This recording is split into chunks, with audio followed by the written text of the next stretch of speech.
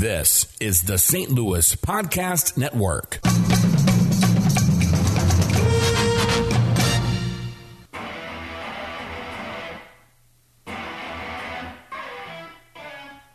You're listening to the Last Man Up podcast, part of the St. Louis Podcast Network. Matt Berger, Clay Beiersdorfer, and Andy Hanselman alongside. Wherever you are listening to us, whenever you are listening to us, we hope you are well. Happy New Year, if you haven't heard that enough. Happy New Year, everybody. Happy New Year. If you're listening in August of 2019. If you're listening in August of 2019, Happy New Year. I still want to tell you Happy New Year. Hard to believe, 1999 is now officially 20 years ago. Wow. I heard the stat today that kind of blew my mind. In 81 years, it will be the year 3000. In 81 years. Like someone born today will What? be 80. Yeah, 81 years. Yeah, that seems... No, it'll be 2100. 2100, that's what I meant. 2100. Okay. It's kind of weird to think about. A little bit. I saw a tweet that said, think about this. Kids born in 2010 are now 18 years old. That's crazy. It's not true. It's bad math. That is bad math. They'd be 8. They'd be 8 or 9. 8 or 9, yeah. Yeah. What? Okay, what are you guys doing to me already in the middle of this podcast? Giving me all these different years. We're exhibiting terrible math. Everybody's hungover from New Year's Eve still is what it is. That's 100% what it is. Joining us a little bit later in the podcast will be the great Rene Knott from Today in St. Louis on Channel 5 KSDK. Quite possibly the nicest man in St. Louis media. Not even debatable. Quite possibly. Quite possibly. 2019 already off to a rough start. We lost the captain from Captain and Tennille. Oh, I didn't hear about that one. Yes, we lost Super Dave Osborne. Bob Einstein. A.K.A. Flunkhauser, better known as Bob Einstein, brother to Albert Brooks. Albert Brooks. A lot of people do not know that, but Albert Brooks I and did not know that. they are brothers. And then closer to home, affecting the show, we've lost the great Mean Gene Okerlund. Was very saddened when I heard the news. I had Mean Gene on my 590 show, I think 2 or 3 times, I can't remember, and then we had him on our podcast once. Mean Gene never disappointed. He was always great. Anytime I needed to book him for the show, he was always eager to do it. I always called him Mr. Okerlund, and he insisted that I called him Gene, but I still called him Mr. Okerlund because, I mean, it's someone of his stature and of his legacy. He deserves to be called Mr. Okerlund. Yep. Kind of like how you guys call me Mr. Hanselman. I call you off Mr. the air. Well, yeah. Mr. Hanselman, good to see you this That's evening. what it is. Well, We call you a lot of things off the air. Yeah, you sure we call you whenever you're not around. Rude. But it's sad to hear that Mean Gene is no longer with us. 76 years old. The cause of death has not been released as of this recording, which is on Wednesday night. I know that he had kidney problems in the past, and also knowing Mean Gene, he was a man of many vices. He had a lot of different tastes. He lived a full life. Let's just put it that way. I'm not saying he's a horrible addict or anything like that, but no. Mean Gene was far from a monk. He had a good time. One of the best storytellers I've ever heard in my entire life. Yep. He still had the pipes. That was a thing at 76. Had a booming voice. He still had that big booming voice. You know, we were going through the audio of the interview that we did on Last Man Up podcast when we first started to get going, and just hearing his voice, you're like, I mean, he was sharp as a tack, and it sounded great. He may have been out enjoying some vices a little bit earlier in the afternoon. We called him in the evening. Yeah, he was an hour ahead of us. Yeah, so he may have been out and about. But still, I mean, it's almost sad. It's like talking to a ghost. I know. Hearing that recording was very strange, but still, I mean, and I only talked to him the one time. What a blast, though. He was. I first fell in love with Mean Gene when I heard him on when Dan Le Batard was on just in Miami, and he was on in the afternoon. Okay. And they would call Mean Gene every Friday afternoon. Every Friday afternoon, they would call Mean Gene Okerlund. And I'm like, that's when I realized that Mean Gene Okerlund is radio gold. Yeah. Because they would get him where it would already be happy hour. Yep. And Mean Gene would already have a couple of drinks in him and was not afraid to talk about whatever. No. They would talk about old wrestling, they would talk about women, they talked about all of it. And just the way that his quick wit and the tone of his voice, he was the ultimate straight man. Mm-hmm. That's what made him so great in wrestling. You got these cartoon characters painted up and hairless and oily and wearing their underwear. And then here you got Mean Gene Okerlund, who looks like a banker. Right. Wearing a tuxedo. And just played the best straight man ever. Yeah, absolutely. No one played it any better. We do have a little bit of a treat here for you. We have an audio clip that we thought really encaptured the spirit of Mean Gene from our interview that we had with him back in April. Yeah, Clay thought that, or asked him what he thought about what had changed from the present to the past, and this is him elaborating on that now. Working for the company, and I'm very happy at 75 years of age to be doing a lot of things that some of my other brethren are either not here to do or not capable of doing. So I've seen the thing morph into what we have today, from the WrestleMania ones, and of course that golden era back in the 80s and the early 90s, and then of course my tenure in WCW, crazy things like the Nitro Girls. I don't want to hear about that. And Stacy Keibler. So there he is, the late Mean Gene Okerlund. Rest in peace, my friend. I know you're flying off the top turnbuckle in heaven right now. I think one of the biggest takeaways for me is I'm not a big wrestling fan. I watched it here and there at big events, but you knew who Gene Okerlund was just from the presence that he carried across sports, across a whole, absolutely, as a whole.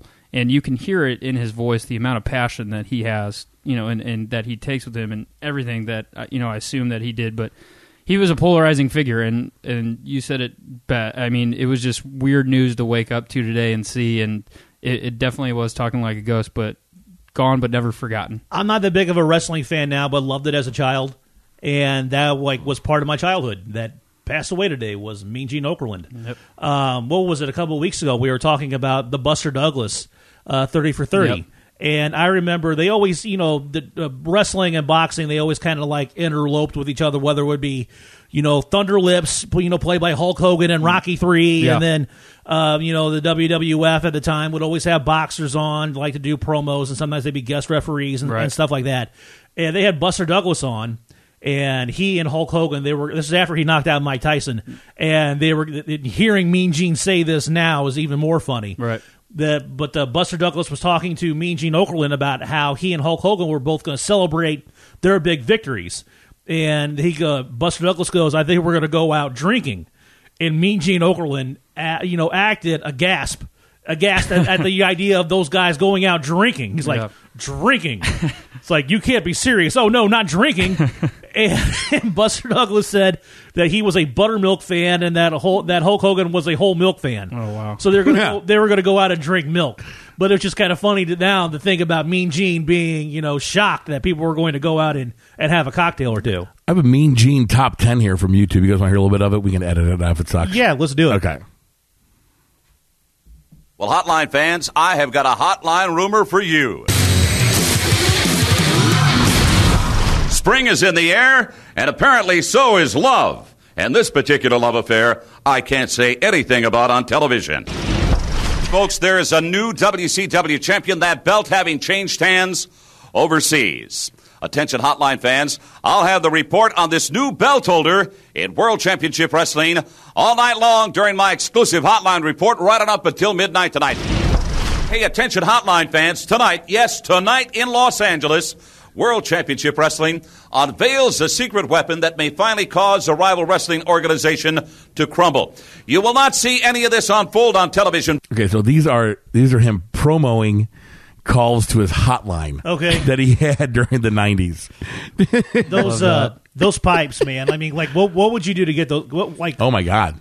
I mean, he could. What portion of your soul would you sell to get those pipes? If I had his pipes, I mean, no offense to you guys, I wouldn't be sitting here. I'd be narrating every TV commercial possible. We'd be stunned if you were here. Yes, yeah, we would be stunned. This is a good one here too. It's a day that I'm certain my guest at this time will not forget. I'm talking about the former Intercontinental Champion of the world, Macho Man Randy. Nothing means nothing.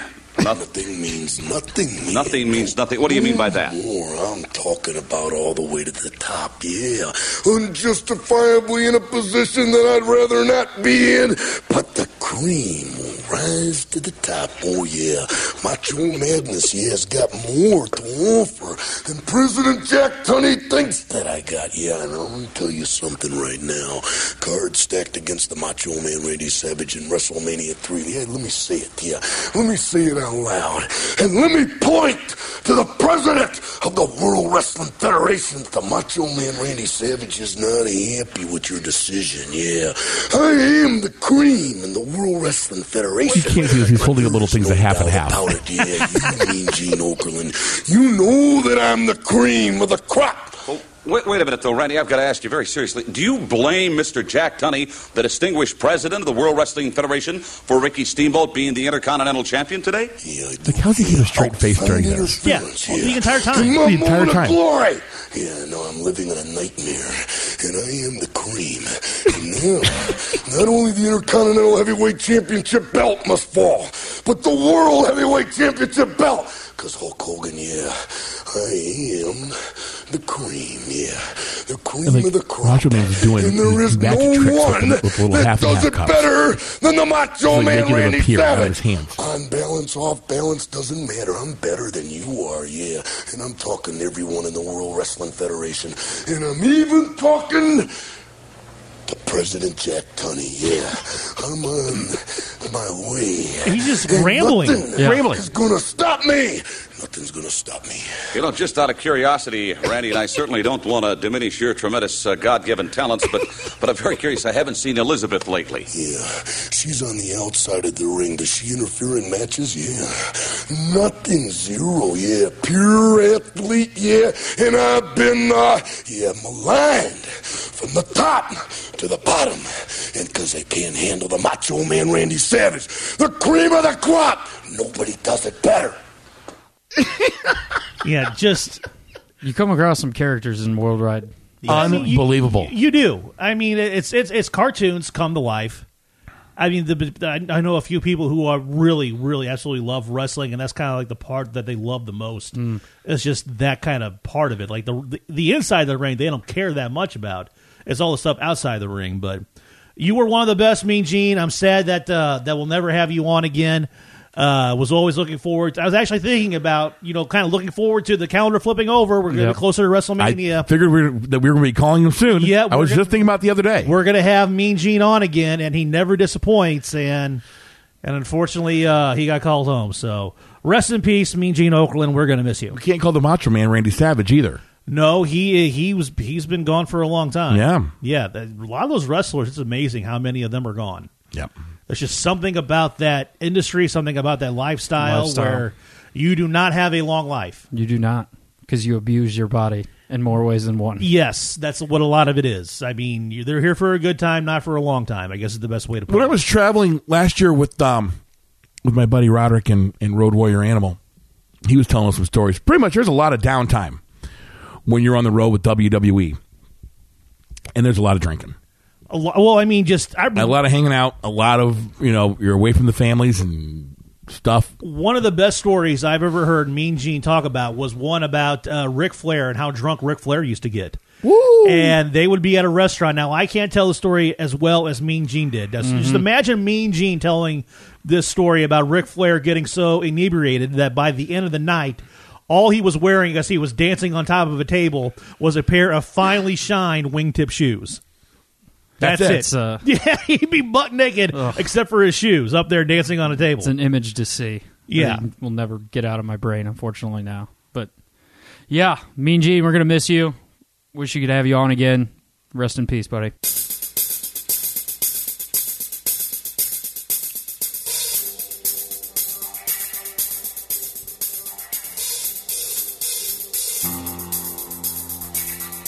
Joining us on the phone right now is the host of Today in St. Louis on Channel 5 KSDK every weekday morning. You can follow him on Twitter at Rene Knott Sports. You can also catch him at his home away from home, Twin Peaks in Chesterfield, where I always seem to run into him. Rene Knott, how are you, sir?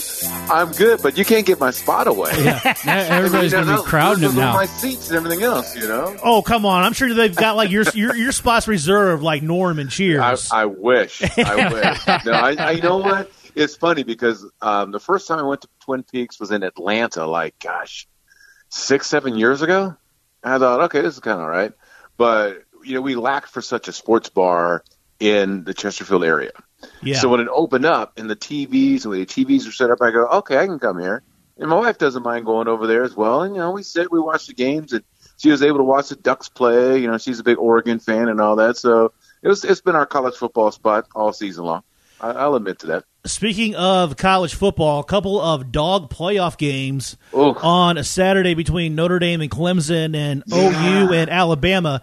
Do you think those two games, and then you see LSU beat UCF, but then you see Texas beat Georgia? I know. Do you think what happened on Saturday? Do you think that makes a case stronger or weaker for a college football playoff expansion? Oh, I think it makes it stronger. I think you need to expand it because just having the four, just look at the playoffs in general. Go to the NFL where it's, one and done, not the series type of stuff. And you realize that if you don't bring your A game every week, you're going to be out because everybody's playing hopefully at their best at that point. And, of course, luck falls in people's hands and things like this. But when I looked at those games this weekend, I thought, okay, these are going to be dogfights. Man, it was nothing. And then you go to the games yesterday, I'm going, okay, well, UGA, everybody figured they're going to be right there for the national championship. They had a great argument. No, not in the ballpark whatsoever. I don't know. I look at it this way. I think if you expand it and Clemson and Alabama come out on top, great. But at least you've gone through everybody to give everybody a good fighting chance to get there. I just feel watching this weekend, you could really tell that these other guys just weren't ready to play. I don't know if they took somebody for granted or what, but they just weren't ready to play. Rene, I'm curious to know what your take is on that Mizzou loss over the weekend. Tigers falling 38-33 to Oklahoma State. Some questionable coaching decisions. That's the best way to describe it. Yes, questionable. So I'm curious to know what your thoughts are on that game. I'm going to say he was outcoached. Yeah. Gundy is Gundy. You got to admit, he's been there, done that. He's been around for a while, and obviously he's had Oklahoma State in the picture for a while. And Odom is coming up, and you thought Odom, after the win over Florida, you thought, okay, maybe he can have a signature. Then they get on a roll. They go into the bowl. You're thinking, all right, they got this game. But the decisions made in that game, it wasn't his players. It came down to the coaches making the bad moves here and there. And then I got to give Oklahoma State some moxie for the fact that these guys came out there balling. They came out there trying to intimidate, and, they never let up. Where I think Mizzou felt like they had it going, and then at some point they just started thinking, we're not there yet. And you look at the players and their postures and things like this, we're just not there yet. I thought they should have ran the ball more. Roundtree was running hard. He was getting yards. They took the ball out of his hands. They kept trying to go downfield, and I think when you look at the way the Oklahoma State defensive backs are playing, they're aggressive, man. They were so aggressive that I don't know if the Mizzou receivers really wanted to play every down against those guys the way they were coming at them. Let's put it that way. Why do you think coaches do that on the offensive side of the ball? Like you said, you have Roundtree going. He's picking up yards and chunks, and they just, for some reason, abandon the ground game and start throwing the ball through the air. Why do coaches do that? Help me out. I think coaches want to feel like they're coaching this game. So let me show you. Instead of riding it, you watch Bill Belichick. Belichick rides it, okay? He knows his game plan. He doesn't change things up. It stays the way it is. We win, we lose, we lose. But these other coaches think, okay, I gotta show I can coach. Let me throw a wrinkle in there. Let me change things up. This is going all right, but they're going to catch on to it. So let me stop it now. My thing is, and I played running back in college. I'm like, let me run the ball. If they stop me, then you start throwing the ball. Yeah. But until they can stop me, let's keep doing what's successful for us. And coaches have a tendency to get away from those things. And I don't know if it's because they want to show that, look, I'm just coach and we're winning because of my game planning, or if they just sort of feel like at some point the bottom's going to drop out, so let me change right now. It's like, make the other team stop you. Joe Gibbs was so successful with the Redskins over his seasons because they would run the ball. They run it to the right, you stop them. They run it to the left. Stop them, they're running up the middle. Then they might throw. But they didn't deviate from what their plan was. Their plan was to come at you full force, make you stop them. And until you could stop them, they just kept coming. And I think a lot of the times these younger coaches stop themselves because they overthink the process.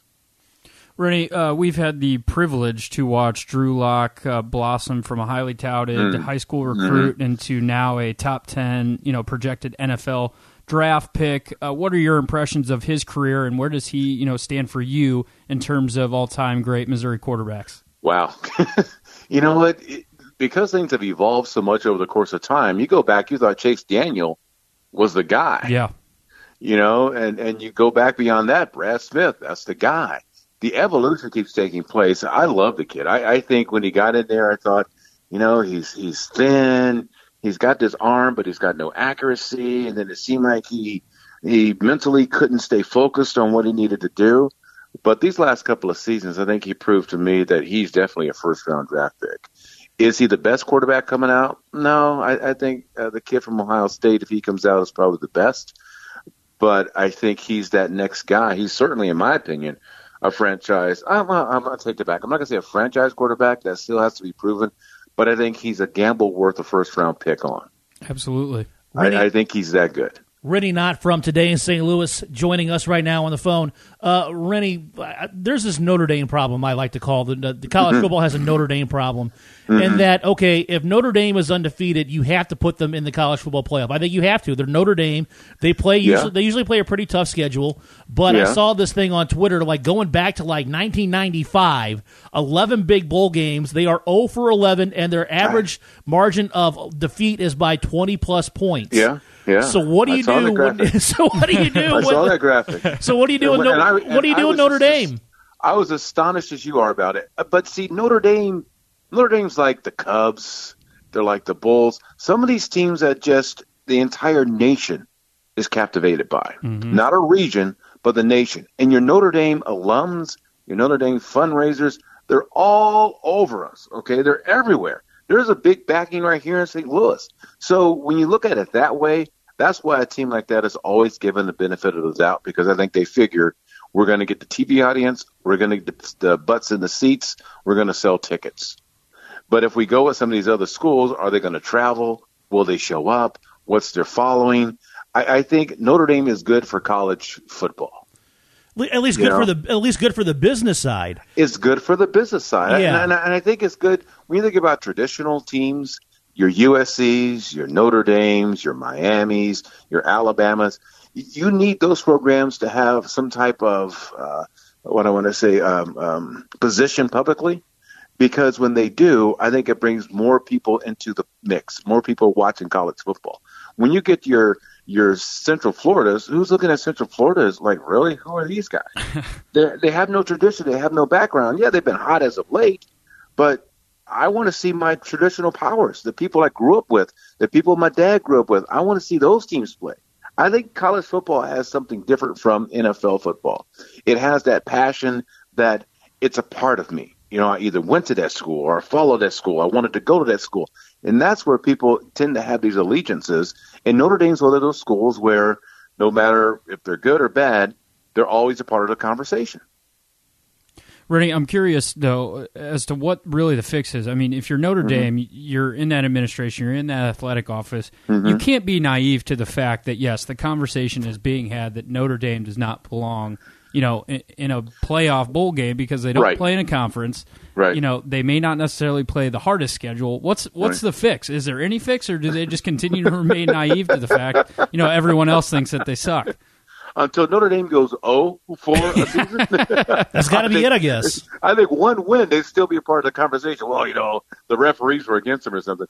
That's a tough one. I just think with Notre Dame, it's just one of those teams, one of those programs that defies conferences, defies regions. It's Notre Dame. Equate it to the Cardinals in baseball. The Cardinals are a regional team. As much as we claim them as they're ours here in St. Louis, and yes, they are, but they really are a regional team. You look at the Yankees. Yankees are a regional team. You go to the NFL. Patriots, but there's a lot of people, the Oakland Raiders and the Patriots, maybe, and the Cowboys. 3 teams that probably get jerseys all over the United States. Green Bay Packers. And it's teams, and Notre Dame's one of those teams where people just for some reason, Newt Rockne, whatever you want to say over the course of time, is kind of hung with people where they want to stay loyal to those particular programs and give them the benefit of the doubt. Now, will there be a coaching change there? Hey, I thought after Michigan lost, I don't know, they're going to change Harbaugh. Harbaugh's got to go because he can't get him to the next level. He's got to get him to that in the playoff thing. Will Kelly stay there at Notre Dame? I think he's got him back in the mix, but losing like the way they did, sometimes these programs don't want to hang on that long, waiting for somebody to blossom. It's like you need to win yesterday. That's where the business side kicks in. Exactly. Yeah. And it's a business. Think about the millions of dollars. Oh, yeah. Hundreds. It's not even millions. It's hundreds of millions of dollars that are at stake here. And there's a lot of pockets being lined, a lot of programs being elevated because of the money coming into the conferences. And then if you're an independent, that's all your money by yourself. Look at it that way, too. They can't sit there and let things pass them by. Yeah, I think the Notre Dame factor is also part of the whole discussion to redo or add teams to the CFP, and where there'll be 8 teams, there'll be 5 conference champions. I think there's a big problem with the Pac-12 as well. Well, I mean, right now there's 3. No, but there'll be 3 at large. 3 at teams. large. That's always been my solution. And so one of them is, and that eliminates your Notre Dame problem because then you have a spot for Notre Dame every year if they have it. If you need one for them, and you do. Because you're right, the national appeal. I mean, hell, they're the only college with a national television contract on NBC. Yeah, think about that. I mean, that's huge money too. Think about that. I mean, Texas doesn't have that. Right. They have their own network. Right. Well, but they got that big deal. But these guys are on. You don't need a certain cable box. Right. No, they're on football. NBC on Channel 5. Thank you very much. Oh, you're welcome. Saturdays. KSTK, Saturday afternoons, and Saturday evenings. Home games only, though. But still a lot of games. Is it only home games? It's only home games. So. Yeah. Okay. Yeah. Didn't it used to be games? Didn't it used to be all their games? I think it used to only be. I think it was always the home games. I think in the original it was a couple of road games. I mean, you got to go back. I wasn't with NBC when they first got this particular contract, but I do think for a while there they had more than what you're seeing now. I see less games now than what we had in the past when they were expected to be what they were, and then they didn't get there. I think they took less TV games on NBC. But regardless of what happened in the playoffs, we got what we wanted. We got number 1 versus number 2, undefeated versus undefeated. Rene, Knott, who are you putting the house payment on? Who are you putting the big money on? You will have to talk to Mrs. Knott about anything like that. Now, if we're just playing with Monopoly money, sure, I would put my money on Clemson. Oh wow, really? I like Dabo. I like Dabo a lot, and I'm starting to warm up to Nick Saban. But Alabama is just, Alabama's the one that you want to root against all the time. Yeah. No matter who they're playing, you could hate the other team all season long, but on that particular day, you want them to pull off the upset of Alabama. And I think Saban has kind of changed in my eyes over the last year, where you're seeing more of a human, not this robotic, mean guy who, is nasty to the media, but actually seems human. Oh, wow, he's got feelings. I kind of like this guy. And Tua, you got to like Tua. Yeah. And Jalen Hurts for what he was able to do to come back in and this selflessness and stuff like that. So there are some good storylines that you could certainly, appreciate.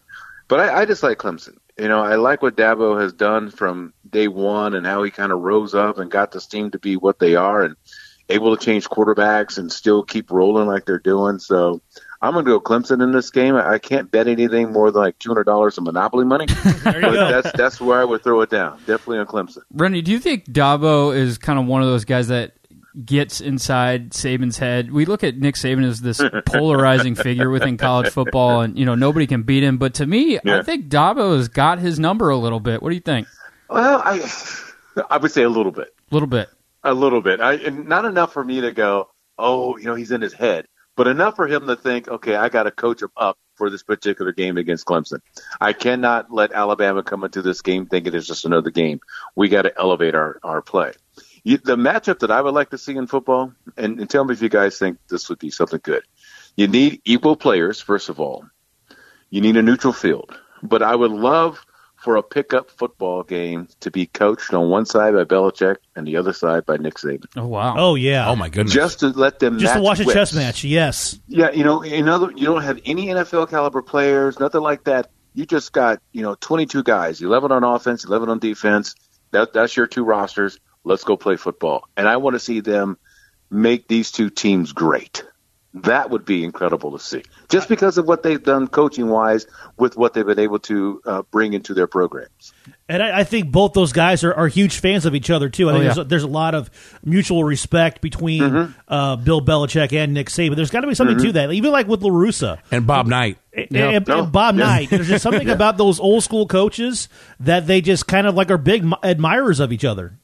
Well, I think they know, too, that they are that, what I want to say, they're on that island that's getting smaller and smaller and shrinking and shrinking. That you've got all these new names coming up. I mean, look at Dabo. So Dabo's been around, 10 years? Mm-hmm. And yet he's that new school guy. Look what's happening over here. Yeah. And these coaches are changing so much, which I think is good. Because I'm getting tired of seeing the same old coaches recycled around, going from here to there to here. It's nice to see some new names come into the mix. Now, they got to win in order to keep their status. But it's nice to see. But those old coaches, they're shrinking. Marvin Lewis just got dumped from the Bengals, and, he didn't have a great career there and didn't win in the playoffs, so that was expected to happen. You look at Tomlin. Tomlin is second only to Belichick, and then it drops way down. Yep. After that. And, what is it, Peyton is next after that, I think, down in New Orleans? And so at some point you got to start wondering, well, are the old guys still with it, or has the game changed so much that we need these new formats and these new ways of thinking? And then you watch a game like the Tigers has played yesterday against Oklahoma State, and you realize sometimes that old school thinking of sticking to running the football pays off. Absolutely. And you can't rely on this newfangled stuff that people are trying to do. So I don't know where all this is. I'm missing the game I grew up with. At the same time, I'm marveling at some of the stuff that they're drawing up now when they run these plays. So I've heard this about Alabama, that cheering for Alabama is like watching a game of blackjack and cheering for the house. that's what I've heard of what it's like cheering for Alabama. The house is getting his butt whooped. Okay, it's hard to go against Bama, man. I mean, I used to work in Mobile, Alabama, and so I would cover Alabama and Auburn just about every Saturday. Go up to Tuscaloosa, go over to Auburn, and cover these games firsthand. And there's nothing like it. The only thing I can equate it to is opening day at Busch Stadium when it comes to the loyalty. And I'm talking that's every single Saturday in Tuscaloosa. Those fans are out there like that.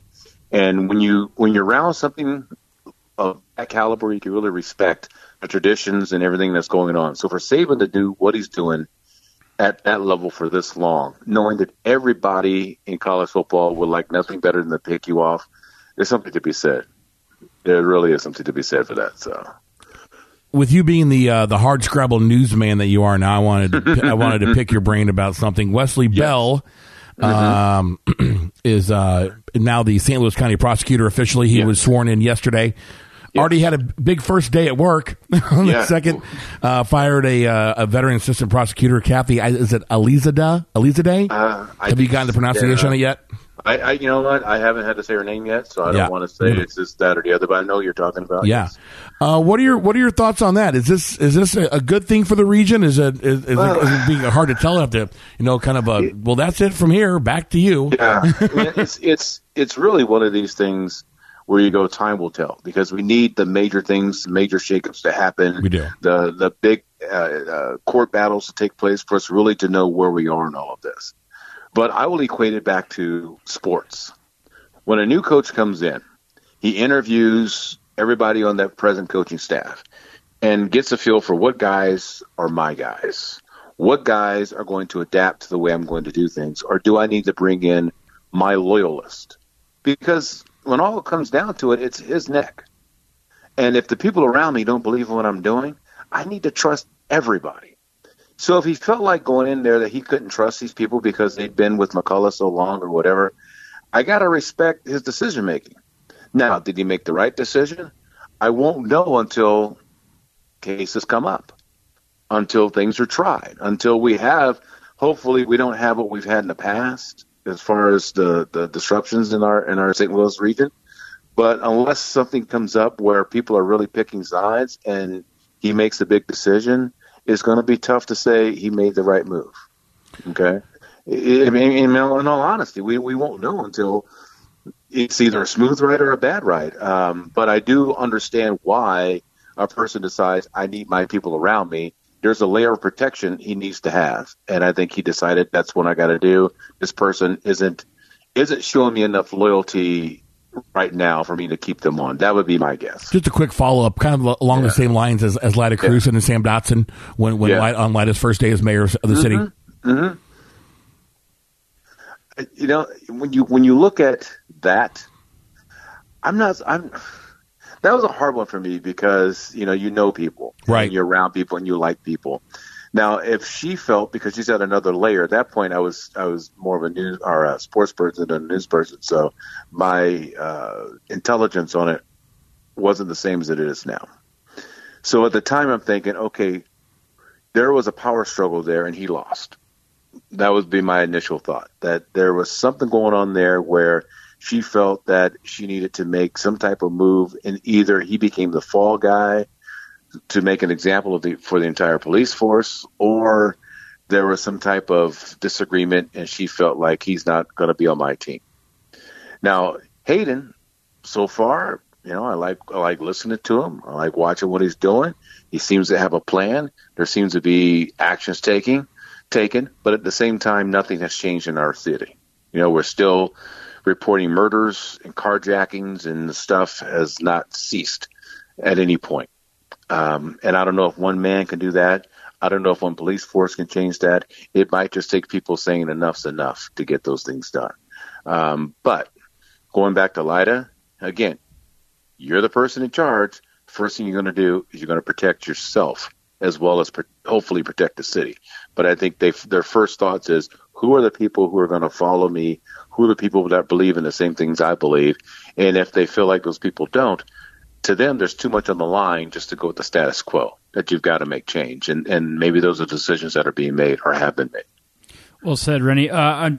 Before we let you go, I got to ask, since the last time we've talked, the Cardinals have signed Paul Goldschmidt, move for Andrew Miller. Yep. Soccer seems to be another thing in St. Louis again. The XFL is now coming to St. Louis. Come on now. It's going to be a nice couple of years here for St. Louis. I got to know what's got you jacked the most. Oh, well, I would say baseball. Yeah. Baseball by far. Now, I am pumped about, USA football or soccer coming in and playing at Busch Stadium. That's kind of fun, too. Long-term wise, I don't know what the XFL is going to be. We saw it. It was kind of a joke. Could it last in our region? Are people going to follow it? I don't think we're the deciding factor on that. The deciding factor is going to be the national caliber watching the game. Because the league has to survive. It's not just a team surviving. The whole league has to survive. Soccer-wise, hey, I was in Washington, D.C. when the MLS got started, and the D.C. United won like 3 of the first 4 championships, and I was there for that. It's tremendous. It is great. And as much as we have professional soccer in our area, the MLS is the TV team, okay? They're actually playing national games that you can watch on ESPN. Right. And that's why they get the bigger nod. I'm excited about that, too, because I, for some reason, have fallen in love with soccer. Maybe because my kids played and they got me watching World Cups and things like that. But you really start to watch the triangles and stuff like that that are being set up and the different ways that they play defense.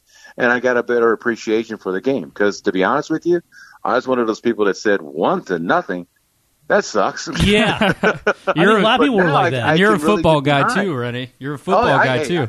Yeah, I can get behind a 0-0 game right now. It's like, okay, I understand what they were doing here.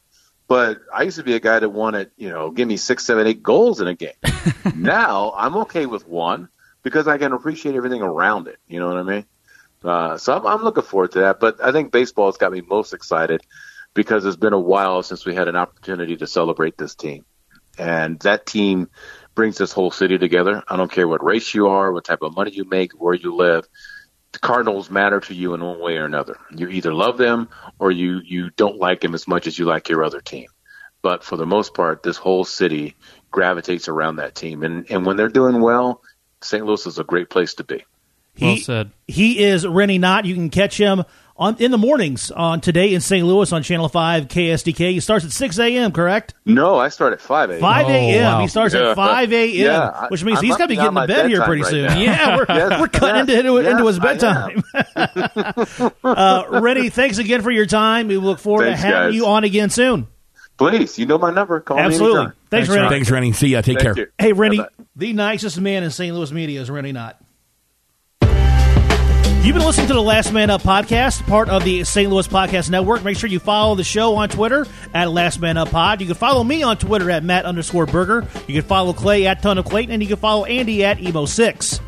This is normally when we would do the hot sports takes of the week. It's the top 5 hot sports takes of the week by Awful Announcing, but they don't have them this week. They don't have them this week, so instead they have the top 10 of the year, so we're not going to do those. We have to create our own content. For the love of God. Yeah, we have to be original and not steal Joey Ham's content. Yeah. Hey, as Pablo Picasso once said, "Good artists borrow, but great artists steal." That's right. Let's talk about the NFL playoffs now. Let's do it.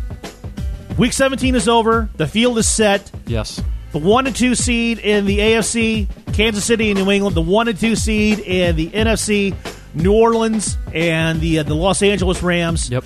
I think the team to look out for in the AFC is Baltimore. The way that defense is playing, they have that offense now with Lamar Jackson that people just haven't seemed to figure out yet because it's kind of like a run player option. Right. If I was in the NFC right now or the AFC right now, the team that I would fear the most has got to be Baltimore. I wouldn't be afraid of. I mean, the Chiefs. Yeah, they got that great offense, but that defense is terrible. New England, they're still New England, but they don't seem like to be at the peak of their powers. To me, the road through the AFC goes through New England. I don't care how many points you put up per game, but until someone can formally beat the New England Patriots, in the playoffs year after year, that's when I'll start doubting the Patriots. But I mean, they finished with 10+ win season again. Belichick, has got all the guys in the right places. And it's the playoffs. Playoffs are a whole new season. They are. You forget completely about what happens, in the regular season. They've been there, done that. Another team in the AFC that I'd be worried about are the Indianapolis Colts right now. Are playing probably their best football since they've had Andrew Luck as their quarterback. Right. Their defense is really good. Mm-hmm. The offensive line is really good. Right. Andrew Luck is Andrew Luck. Yep. And their skill position players are starting to come around too with T.Y. Hilton and Marlon Mack, Eric Ebron. As much as I've been kind of riding the Texans bandwagon a little bit since they started their winning streak, losing Demaryius Thomas hurts. Their secondary is not very good. Their offensive line is not very good. Deshaun Watson's been knocking around more than any quarterback in the NFL. Yep. I am predicting the Colts going down to Houston and knocking off the Texans early.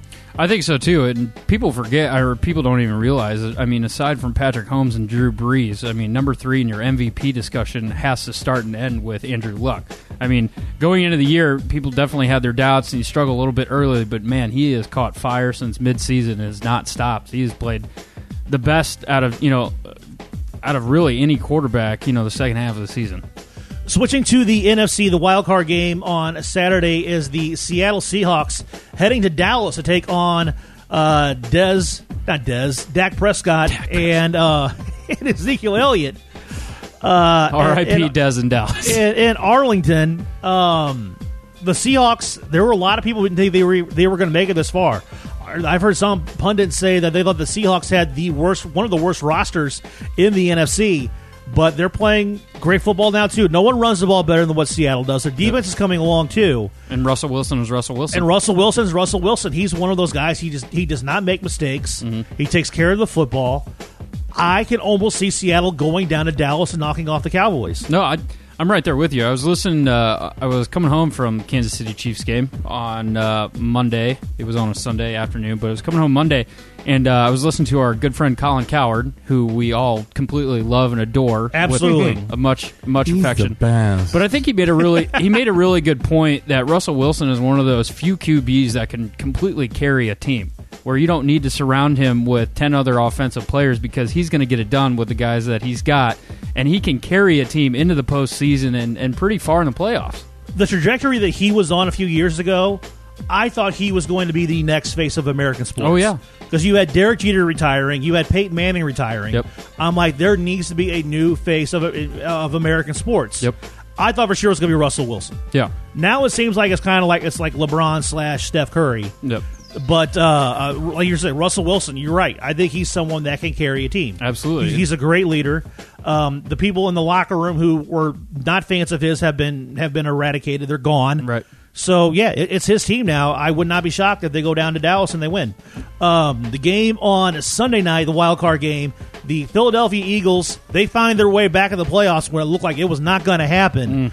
Nick Foles, again, picks up the mantle and leads the Eagles back into the postseason against the Chicago Bears. At Soldier Field, I remember one time many years ago, there was the Fog game, the Fog Bowl. Yeah. That was the Eagles between the Bears. I don't know what the weather's going to be like in Chicago, but I would doubt it's going to be that bad again. It's going to be cold as shit. It's going to be cold because it's Chicago. I like this Bears team a lot in the NFC because they can run the ball well. They play great defense, obviously. The thing that makes me nervous is how is Mitchell Trubisky going to handle the second season? To me, that he's got to be the biggest question mark if you're the Bears. It's not going to be cold. It's going to be 42, high of 42, the low of 32. 42, what's the wind chill? Oh, it doesn't say. Okay, the wind chill is going to be out the wazoo. But, no, I completely agree. And I go back to this coward. Winds less than 8 miles per hour. Oh, wow. Beautiful day. That's not bad. Beautiful day in That's not bad for Chicago. Chicago in January. Something that, I mean, you brought up a point. Mitchell Trubisky is the X factor for the Bears. I mean, obviously, if he doesn't play well, they're not going to do a damn thing. But I really like that game. It's an interesting game to me. Part of me wants Nick Foles to go in there and throughout the playoffs and run the table and just completely go off, because then it's going to create a whole other controversy about Carson Wentz versus Nick Foles in the offseason. I'm here for it. I mean, I think if you're Philadelphia, I think you know that Carson Wentz is your future. Do you? Yeah, you do. You think? Carson Wentz last year, until he got hurt, was the MVP. And he came back, and look what happened. He came back, but okay, he was coming back from a knee injury. It took some time for him to get better. And that offensive line wasn't as good. Their skill position players weren't as good. So for some reason, Nick Foles just kind of has like a little bit of that, instead of Fitz magic, and they got Nick magic. And that's what you need in the playoffs. That's kind of what you need in the playoffs. But I mean, if he goes to Chicago and he gets stomped, then then the discussion's over. Yeah, you're right. The discussion's over. And then I think Nick Foles kind of becomes one of those quarterbacks that's going to be going into the offseason. Like him, Joe Flacco, maybe Eli Manning, depending on what the Giants do, where he could be wearing a different uniform next year. If I'm the Jacksonville Jaguars, I go all in on Joe Flacco. I don't know about going all in, but I definitely think you give him a look. Oh, I would go all in on him. I mean, Joe Flacco, you can win with him. I think they're going to take a quarterback in the first round, though. I have 5 rules that I live by. Never get less than 12 hours sleep. Okay. Never play poker with a guy whose first name is a city. Okay. Never get involved with a woman who's got a tattoo of a dagger on her body. Okay. Don't ever count out Tom Izzo in March. Okay. Don't ever sleep on Nick Foles in January. Well, those first 3 rules were from the basketball coach in Teen Wolf. They are very good. Yeah. I love it. I love that. I forgot what the name of that coach was in Teen Wolf. His name is Coach Finstock. When Bill Simmons, Bobby Finstock. When Bill Simmons was writing for Page 2 on ESPN.com before he got all annoying and full of himself, he would have the funniest thing was the Bill Simmons mailbag where people were emailing him questions. Right. And one of them was, do you think that the reason why Scott Howard wore number 42 when he was playing basketball is because, much like Jackie Robinson paving the way for black players in Major League Baseball, he paved the way for werewolves to play high school basketball in Nebraska. Yes. And I just sat there in my desk and just laughed hysterically about that. That's I'm like, funny. someone is really clever. Love that. Very clever. Very clever. Love that. So this weekend, who are we thinking on these wild card playoff games? Thinking Colts over Texans, right? I'm right there with you. Okay. Yep, I got Colts too. I got Seahawks. It'll be one of the most boring picks ever because we're all going to agree with each other. Well, I mean, I got Seahawks over Cowboys. See, that one I'm not as confident about. I think the Colts go down to Houston and absolutely work them. The one I'm less confident in, just because Dallas has a really, really good defense. They do. And Dak Prescott is not Russell Wilson, but he's also a guy that doesn't make a ton of mistakes. He's not going to wow you by any means, but he manages the game. And also, when you have one of the best running backs in the league, that helps. That helps. Chargers-Ravens rematch from a couple weeks ago. Do not discount the Chargers on this. As much as I'm all over the Chargers on this. As much as I was pumping up the Ravens on that one, the reason why the Ravens are kind of catching everybody by surprise is because they're not seeing this offense. This is like most teams. This is the first time they're seeing it. Yep. For the Chargers, this is the second time they're going to be seeing it. Right. The Chargers, the only team in the NFL, I believe, that was 8-0 on the road. Yep. So they're not going to have any problem going to Baltimore to play. The thing that kind of hurts them, that game's at 12:05. They're coming from Los Angeles all the way over to the East Coast. Yeah. I think that's going to hurt them a little bit. I like the Ravens in that one. Eagles, Bears, I'm going all in with Chicago on that one. I think the Bears are going to win it. I like the Bears too, but I hope Nick Foles at least makes it interesting, just because I want to see him. I want to see him succeed. I like Nick Foles. Bears are a 6-point favorite. That's the largest spread of the weekend. That's a huge. Yes, it is. Yes, it is. Because Indianapolis, Houston's a 1.5-point favorite. Dallas is a 1.5-point favorite. Baltimore is favored by a field goal. I don't want to go Chicago. I want to see Nicky Foles get back to the Super Bowl. He's one of your rules. It's one of my rules. Don't sleep on Nick Foles in January. Stick by it. I like Dallas. I like the Chargers, and I like the Indianapolis Colts. As much as we always talk about how October is a great month for sports, January's a wonderful month. April's a good month for sports. January's a pretty good month too. Yeah, you got the national title game. Yep. You've got the NFL playoffs. Conference play starts in college basketball. Conference play starts in college basketball. The NBA's getting into full swing. NBA starting to get into full swing. Yeah, it's a fun time to be a sports fan here in January. Special thanks to Rene Knott for joining us on the program. You can follow him on Twitter at Rene Knott Sports. Make sure you catch him. Oh wait, I had one more hot take to give. Oh, okay. That the Chiefs will lose their first round bye this weekend. Because they always lose their first playoff game. Okay, so they're going to lose. They're going to lose. They're going to lose their There goes all of our subscribers to Kansas City. Andy hands them with one quick swift move of the pen. Drop the A-bomb. And comedy's hard. Well, I mean, the Chiefs they've won one playoff game in 25 years. Yeah, they are not good in playoff games. To me, it all depends on who they play. I would love to see them play San Diego. I think that would be a really, really fun game to watch. I think it would be too. So breaking it down, so they're going to play the lowest winning seed from the AFC wildcard round. So if the Colts win, they will play the Colts. If the Texans win and the Chargers win, then they'll play the Chargers. If the Texans win and the Ravens win, then they'll play the Ravens. Correct. I think if the Ravens go to Arrowhead, I think the Chiefs are in real trouble. And I think so too. And I think any Chiefs fan who will be honest with you will say the same thing. Yep. They're in real trouble. They'll have a real bad feeling. I think they can handle Indianapolis. I think they're in trouble if the Chargers go to Arrowhead as well. The Chargers have beaten them in Arrowhead before.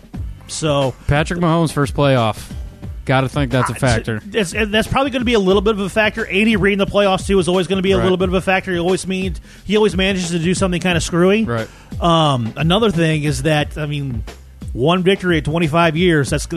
That's going to be a lot of pressure on him. Hanging over his head. I mean, they're going to be they're not going to say, "Hey, it's got nothing to do with us. We weren't here then." Right. And that's what's so crazy. But it's going to be something to do. It's going to be something weighing in the back of their head. Yeah. Something funny's going to happen. A bounce won't go their way. A call won't go their way, and they're going to be like, "Here we go. We're cursed." It's the Mizzou football curse. That's what it is. Could be. It's the curse of Chase Daniel. It's the curse of Chase Daniel. No. It's the curse of Chase Daniels. Daniels. Yes. My bad. I've had too much Jack Daniels. All right, now you can wrap the show up. Special thanks to Rene Knott. Make sure you catch him on Today in St. Louis on KSDK starting at 5 a.m. You can follow him on Twitter at Rene Knott Sports. You've been listening to the Last Man Up podcast. We'll catch you on the other side.